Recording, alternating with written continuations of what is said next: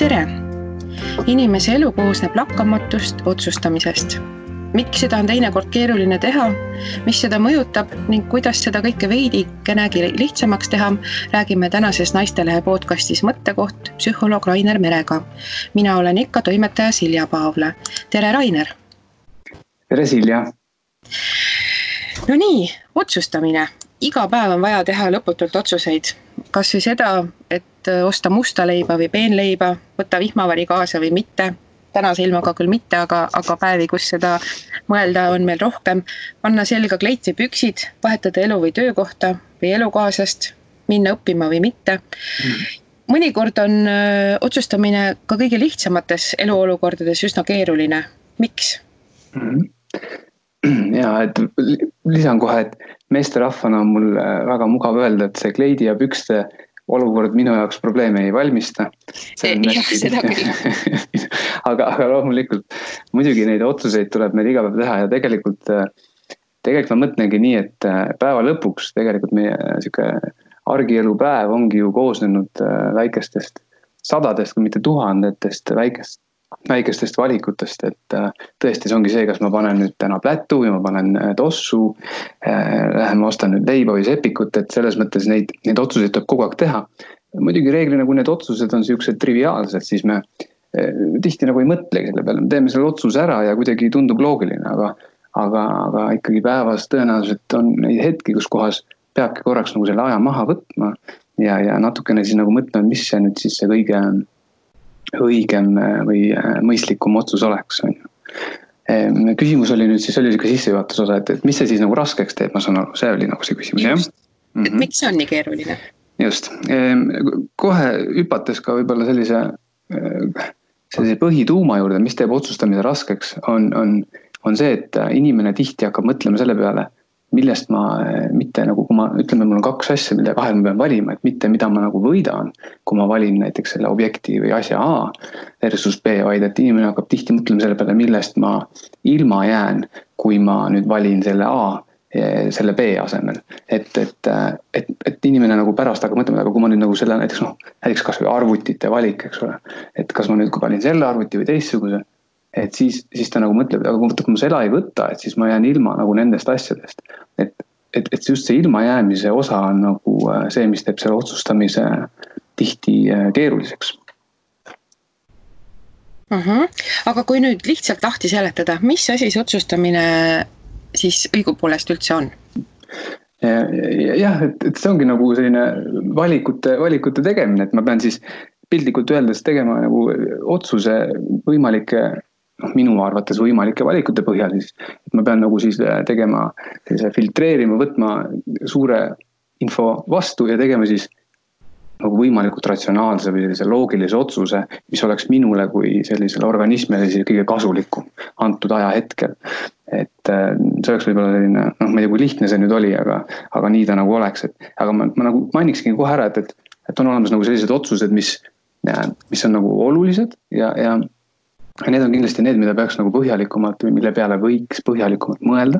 Ja siis on kindlasti mingisugused sellised täiesti suures plaanis mitte midagi ütlevad otsused, mille peale põhimõtteliselt võiks üldse mitte aega kulutada. Näiteks tõesti, kas ma ostan nüüd selle sepiku või ma ostan selle musta leiva.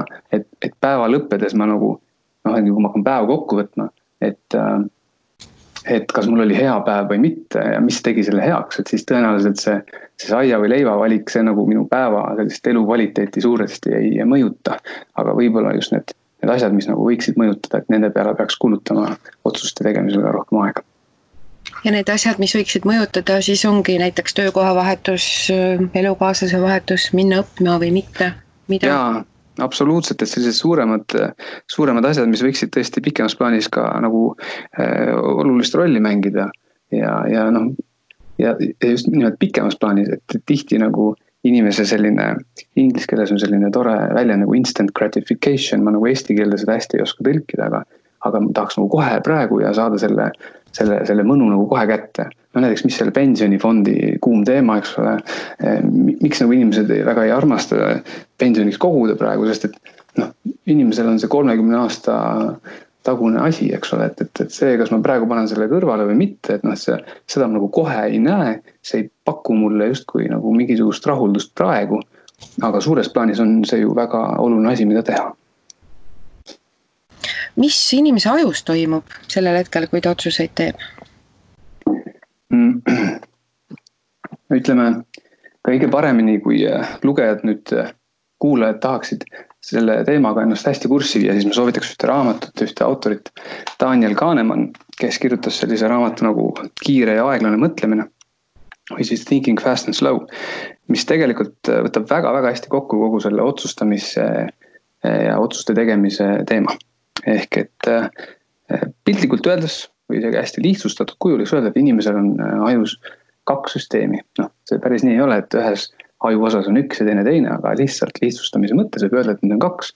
Ja süsteem 1 on selline kiire, see, mis teeb otsuseid hästi kiiresti, niimoodi, et inimene ei pea nagu üldse oma sellist vaimset ressurssi selle peale kulutama. Ja siis on süsteem 2, mis on selline vastupidiselt siis süsteem 1, selline ressurssi nõudev pikem protsess, mis nõuabki süvenemist, plusside miinuste kaalumist ja võtab nagu aega. Ja nüüd organismile see eriti mugav ei ole, et kui organism saaks valida või inimene saaks valida, siis ta kasutaks ainult seda süsteem 1, sest see on võrdlemisi lihtne. Süsteem 2 on selline keskendumist ja pingutamist nõudev protsess. Ja see olekski võib-olla hästi lihtne kokkuvõte sellest asjast. Aga emotsioonid, kuidas need mõjutavad ja kas emotsioonide najal otsustamine on hea või halb? Emotsioonid on kahtlemata väga olulised ja tegelikult öeldakse küll, isegi võib-olla natukene oleks tore mõelda, et kui oleks emotsioone, siis saaks teha kõige sellise ratsionaalsema või kalkuleerituma otsuse. Aga tegelikult see absoluutselt ei pea paika. Oli üks uuring, sellest on nüüd jupp aega möödas, aga kus kohas oli üks patsient, kus psühholoogid teda uuris, kes väidetavalt ei tajunud mingisuguseid emotsioone. Et tema selline ratsionaalne mõtlemine oli täiesti töökorras ja suutis nagu rääkida täitsa, IQ, intelligentsus oli säilinud, aga ta ei tundnud emotsioone. Ja üks selline kõige hullem asi, mis tema juures oli see, et ta ei suutnud otsuseid langetada. Ehk siis, et emotsioon on selline peensõna nagu valents või siis sellise nagu kaalu asjadele. Ehk siis, et piltlikult öeldes, kui ma tunnen positiivset emotsiooni, siis see võiks kuidagi minule kui organismile nagu kasulik olla ja see justkui viitab seda, et jah, tee seda asja või siis vastupidiselt, kui ma tunnen negatiivset emotsiooni, et siis ta justkui võiks nagu tähendada seda, et see võib-olla ei ole mulle kõige parem variant, ma peaks sellest eemale hoiduma. Nüüd, kui ma mitte mingid emotsioone ei tunne, siis mille põhjal ma selle otsuse teen. Sisuliselt kõik valikud on minu jaoks täpselt samasuguse kaaluga.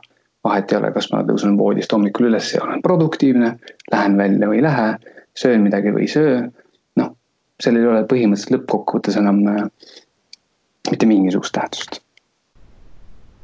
Ehk siis ma saan aru, et inimene otsustab nii ehk naa emotsioonide najal, mõnikord võib-olla ainult liiga kiiresti. Jaa, see oleks ikka väga hästi ilusasti ja lühidalt kokku võetud. Tõesti, emotsioonid on kahtlemata üliolulised.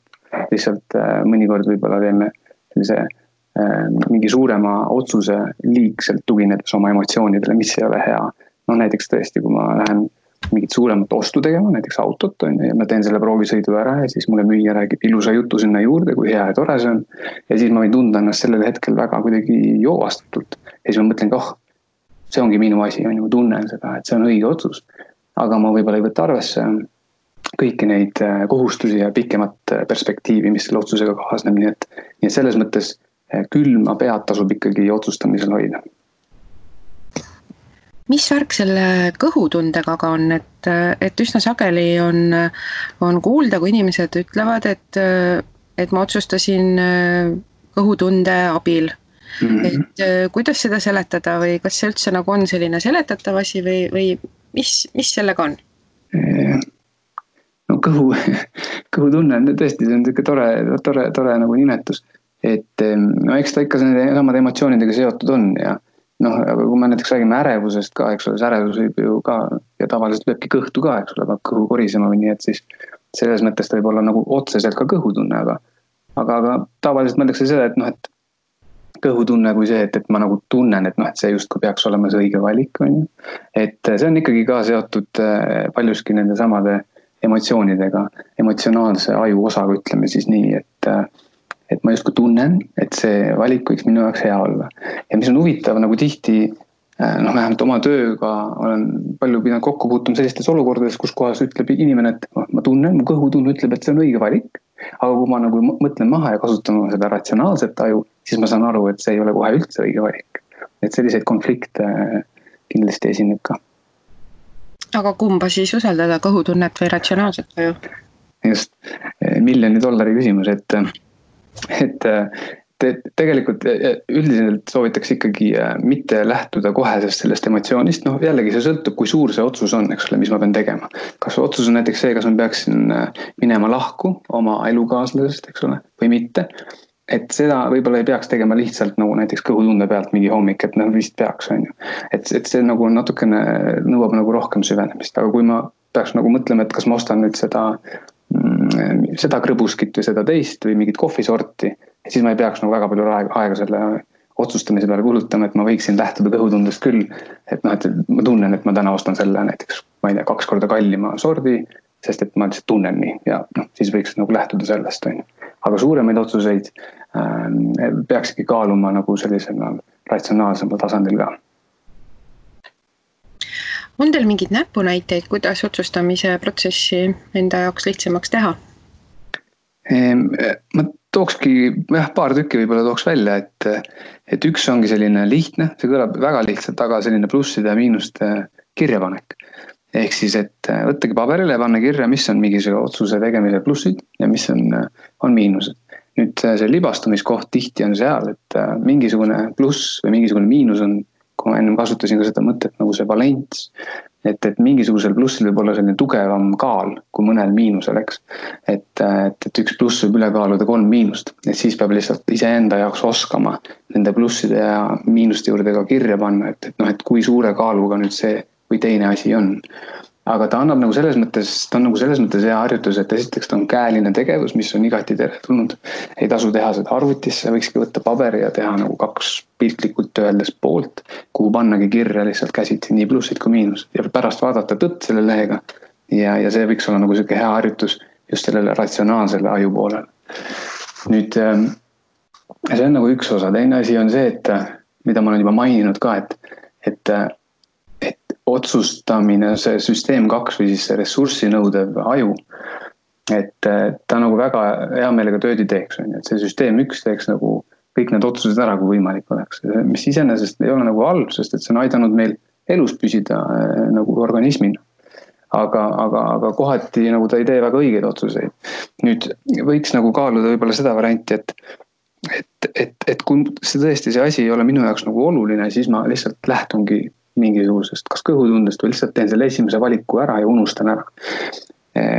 Üks tore raamat on nagu Paradox of Choice ja seal siis see psühholoog ka kirjeldas oma kogemust, kuidas see oli tegelikult TED Talk, aga vahet ei ole, selles mõttes ta rääkis ühest toredast olukorrast, kus ta läks teksapükste poodi ja seal oli tohutu hunnik siis neid erinevaid teksapükse, igasugust värvi ja kitsad ja laiad ja pikad ja lühikesed ja suurepärane valik ja lõpuks ta selle koos teenindajaga saigi siis välja valitud need kõige paremini istuvad, sobivad teksapüksid temale ja ta läks sealt poest välja ja siis ta tundis, et ta ei ole rahul.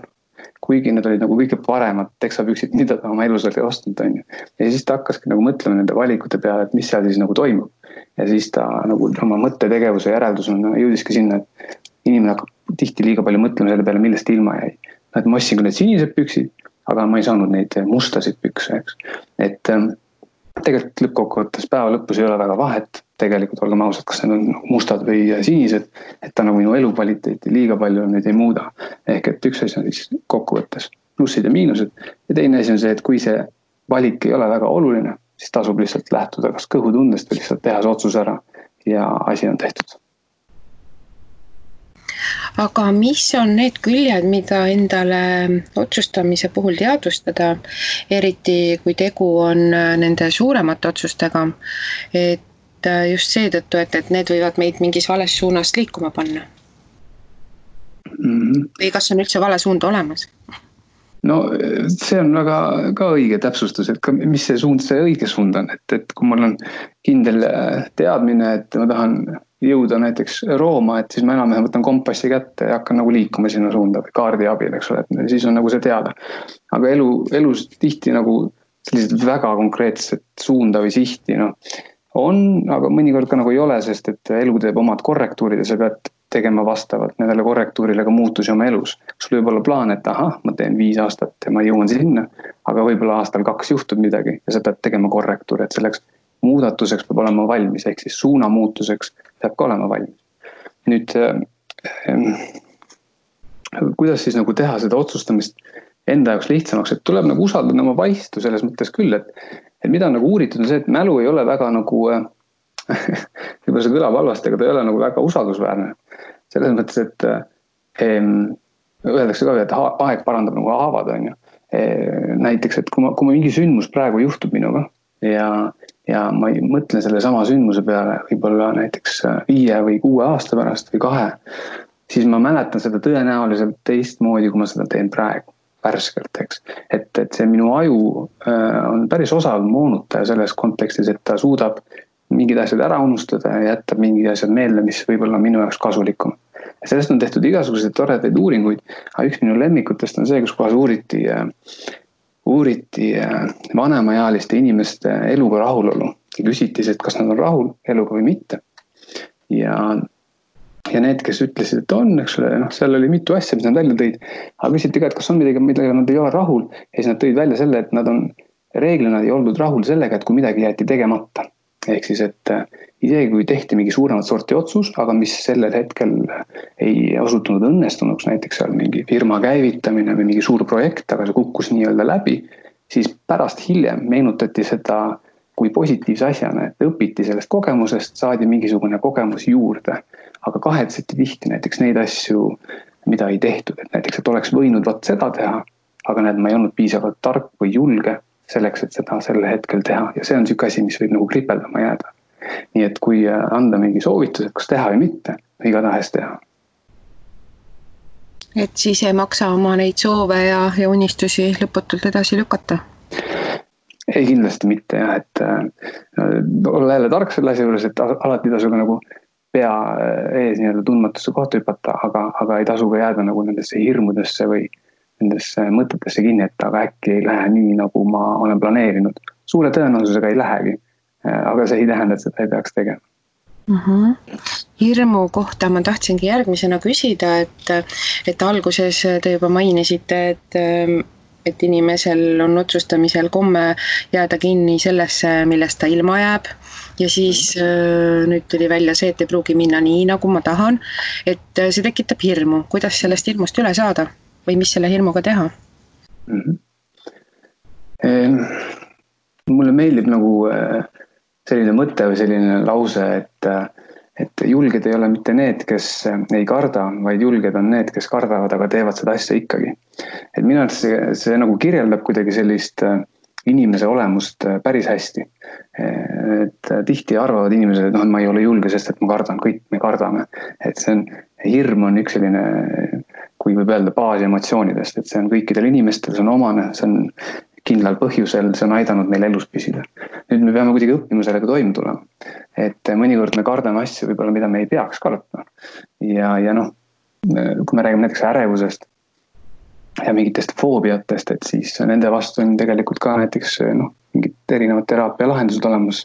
Kuldstandard on selline kognitiivkäitumuslik teraapia, eks ole, mis siis sisuliselt tähendab seda, et sa pead ennast selle hirmuga siis samm-sammul nagu kokku viima. Et siis hirm vaikselt taandub selle objekti ja asja ees. Nüüd, kuidas hirmust üle olla, mõnikord lihtsalt peabki seda tegema ja usaldama selle enda vaistu. Et selles mõttes, et ei saa jääda ootama seda perfektset aega või hetke, millal ma tunnen, et nüüd on kõik õige, nüüd on kõik valmis 100% kindlustatud, nüüd ma võin seda teha ilma, et midagi ei läheks bussi. Et sellega inimene kas teadlikult või päris tihti ka mitte teadlikult tegelikult lükkab enda elus suuremaid otsuseid edasi. Et mitte just sattuda kontakti sellise võimaliku objektiga, mis tekitab hirmu negatiivset emotsiooni.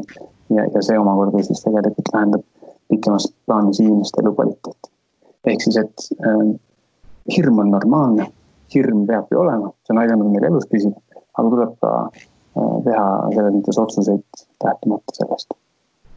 Aga kui kaua selle, või kas on mingid, ma ei tea, retsepti, et hirm on olemas, on ju, siis muudkui lükkad otsuse tegemist edasi, et kuidas sellest edasi lükkamisest üle saada või millal see õige hetk on, et otsus nüüd ära teha?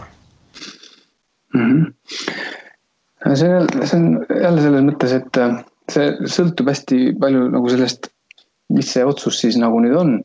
Ja kui suure mõjuga see inimese elu kvaliteedile võib olla, et siin nagu sellist ühtset, nagu ennem oli juttu, et nagu head retsepti ei ole, aga võiks mõelda võib-olla selle peale, et mis on see selline võimalik tõenäosus, et mingi sündmus juhtub või ei juhtu ja siis, et kui palju see parandab minu elu kvaliteeti või mitte, et tegelikult on olemas igasugused erinevaid valemeid, otsustusteooriaid ja isegi matemaatilisi valemeid välja mõeldud, kuidas teha mingisugust ratsionaalset otsust või mitte. Aga võiks nagu mõelda sellest, et kas see otsus, mis ma nüüd teen, kas see parandab minu elu kvaliteeti, vähemalt ma ise arvan nii või mitte. Ja kui suur on see tõenäosus, et kui ma seda teen, et siis mul läheb nagu hästi versus see, et ma kukun läbi. Et võib-olla nagu nende kahe asja peale mõelda, et see võiks olla nagu aluseks, et mõelda, kas ma peaksin tegema seda otsust või mitte. Ehk siis kui mõjutab elu kvaliteeti, siis pigem nagu mitte edasi lükata? Absoluutselt, et kui ma ikkagi istun maha ja ei ole emotsionaalselt laetud, ehk siis ma olen tajun, et ma olen nagu neutraalne, mul ei ole mingit ei positiivset ega negatiivset emotsiooni ja ma päriselt mõtlen, ja raske tegelikult ma ütlesin natuke valesti, et alati mingi emotsioon on, aga ma tunnen, et ma ei ole kuidagi ülevoolav ja ma proovin nagu kasutada oma seda süsteem 2 või ratsionaalset aju ja mõelda selle olukorra peale ja kui ma mõtlen, et see otsus võiks parandada minu elu kvaliteeti ja suhteliselt tõenäoline on, et see juhtub, et siis võiks olla ka see otsus nagu ikkagi nagu tehtav.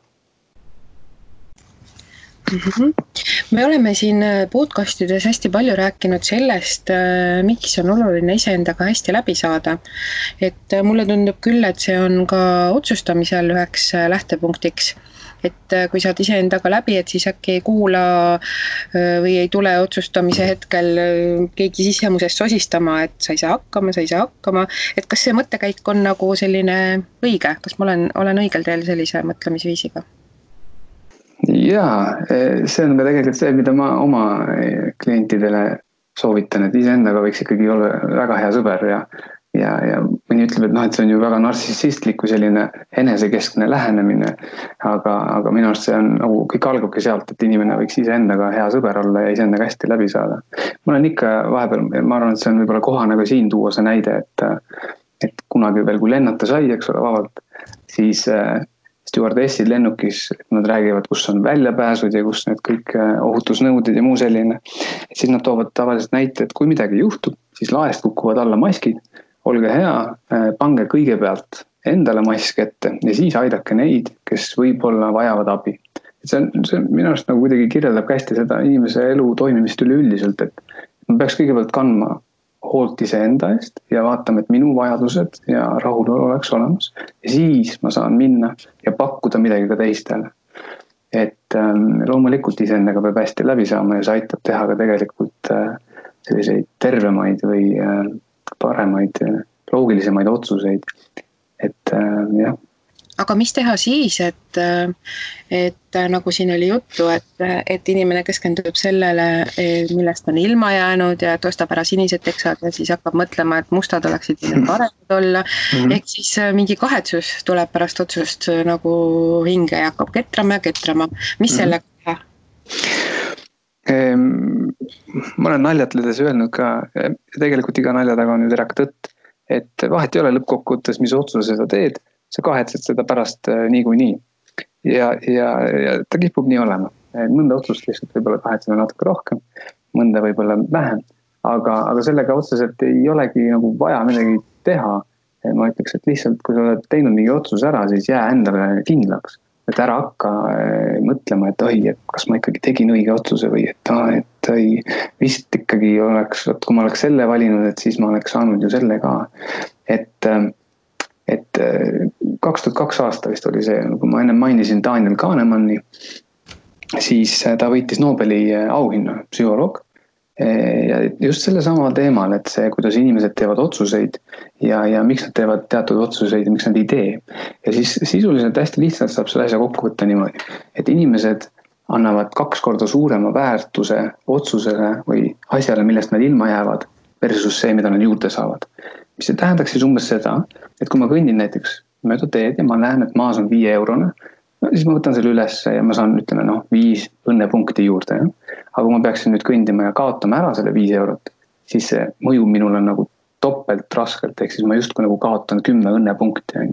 Et see ilmajäämine millestki mõjutab meid nagu topelt versus see, et ma saan midagi juurde. Ja see mõjutab meid läbi elu valikute tegemise.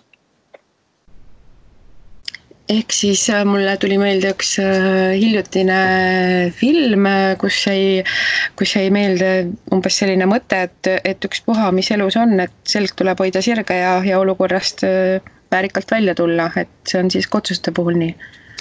Jaa, absoluutselt, et see on hästi kokku võetud selles mõttes, et ei tasu nagu jääda sellesse kinni, et kas ma tegin nüüd selle kõige õigem otsuse ja et võib-olla oleks midagi veel paremini saanud. Ja sellesse tihti inimesed jäävad, et kui sa oled mingi otsuse teinud, jää oma otsuse juurde, ole nagu kindel ja nagu see tõenäoliselt aitab siis ka rahulikuks jääda. Ja isegi kui pärast tuleb välja, et midagi võib-olla oleks võinud teistmoodi teha või läks midagi nihu, see on tagantjärgi täppisteadus, eks ole, seda niikuinii ette ei märganud, siis hakkab otsima inimene lahendusi olukorrale. Et juhtus midagi, hea küll, ma teen vastavad korrektuurid, lähen oma eluga edasi, et nii ta võiks umbes olla. Kui sageli te ise otsustamishetkedel kimpus olete ja kuidas te ennast õigele rajale saate? See võib kõlada uskumatult, aga psühholoogid on ka täitsa inimesed ja koperdavad nende samade kivide otsa, mille otsa ka inimesed, kes võib-olla ei ole psühholoogiaga nii sina peal. Et ikka samad asjad jooksevad endaga läbi, aga lihtsalt kuna ma sellega nii palju kokku puutun igapäevaselt, siis ma võib-olla oskan märgata juba mingid hetki ja ma juba tean, mis võib-olla aitaksid mind otsuste tegemisel. Et lähtun ka mingitest rusikareeglitest, näiteks kui me räägime otsuste tegemisel, et siis ma ei peaks aega kulutama liigselt. Näiteks kui ma lähen kasvõi poodi ja mul on seal 20 erinevat leivasorti, eks ole, et siis ma ei hakka vaatama läbi kõike leivasorte ja mis seal midagi sees on, vaid et ma lihtsalt haaran esimese võib-olla ettejuhtuva või vaatan, et see on täna soodukaga, võtan selle, et ma ei kuluta tarbetut aega võib-olla otsuste peale, mis minu elu kvaliteeti väga ei mõjuta. Kas selleni jõudmine oli lihtne või raske või kui kogu aega võttis? Eks ma töötan enne kallal siiamaani, et kohale vist pole veel jõudnud, aga see on selline work in progress, ehk et kogu aeg peab ikka jälle õpid ja ikka teed veel valesid otsuseid, aga siis jälle teed õige ja proovin ikka oma sõnade järgi tegutseda ka ja tundub, et on tehtav, on treenitav. Väga tore. Ehk siis nüüd vist polegi muud, kui tuleb selle asja üle siin järgi mõelda ja leppida endaga kokku, et ükstapuha, mis otsus on tehtud, tuleb sellega rõõmsalt edasi minna. Et aitäh, Rainer, et seda mõtteainet siin andsite ja mõningaid näpunäiteid jagasite.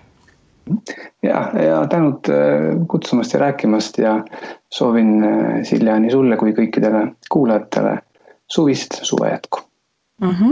Ja aitäh kõigile kuulajatele ka. Naistelehe podcast Mõttekoht teeb nüüd suvise pausi ning on teie kõrvus tagasi augustis. Seniks on võimalik üle kuulata kõik vanad saated ning enda kallal tööd teha. Õppida näiteks otsustama. Ja mõistagi selle kõrval ei tohi ära unustada meie ilusa Eesti suve nautimist. Püsige terved ja rõõmsad ja augusti 1. teisipäeval kuuleme taas.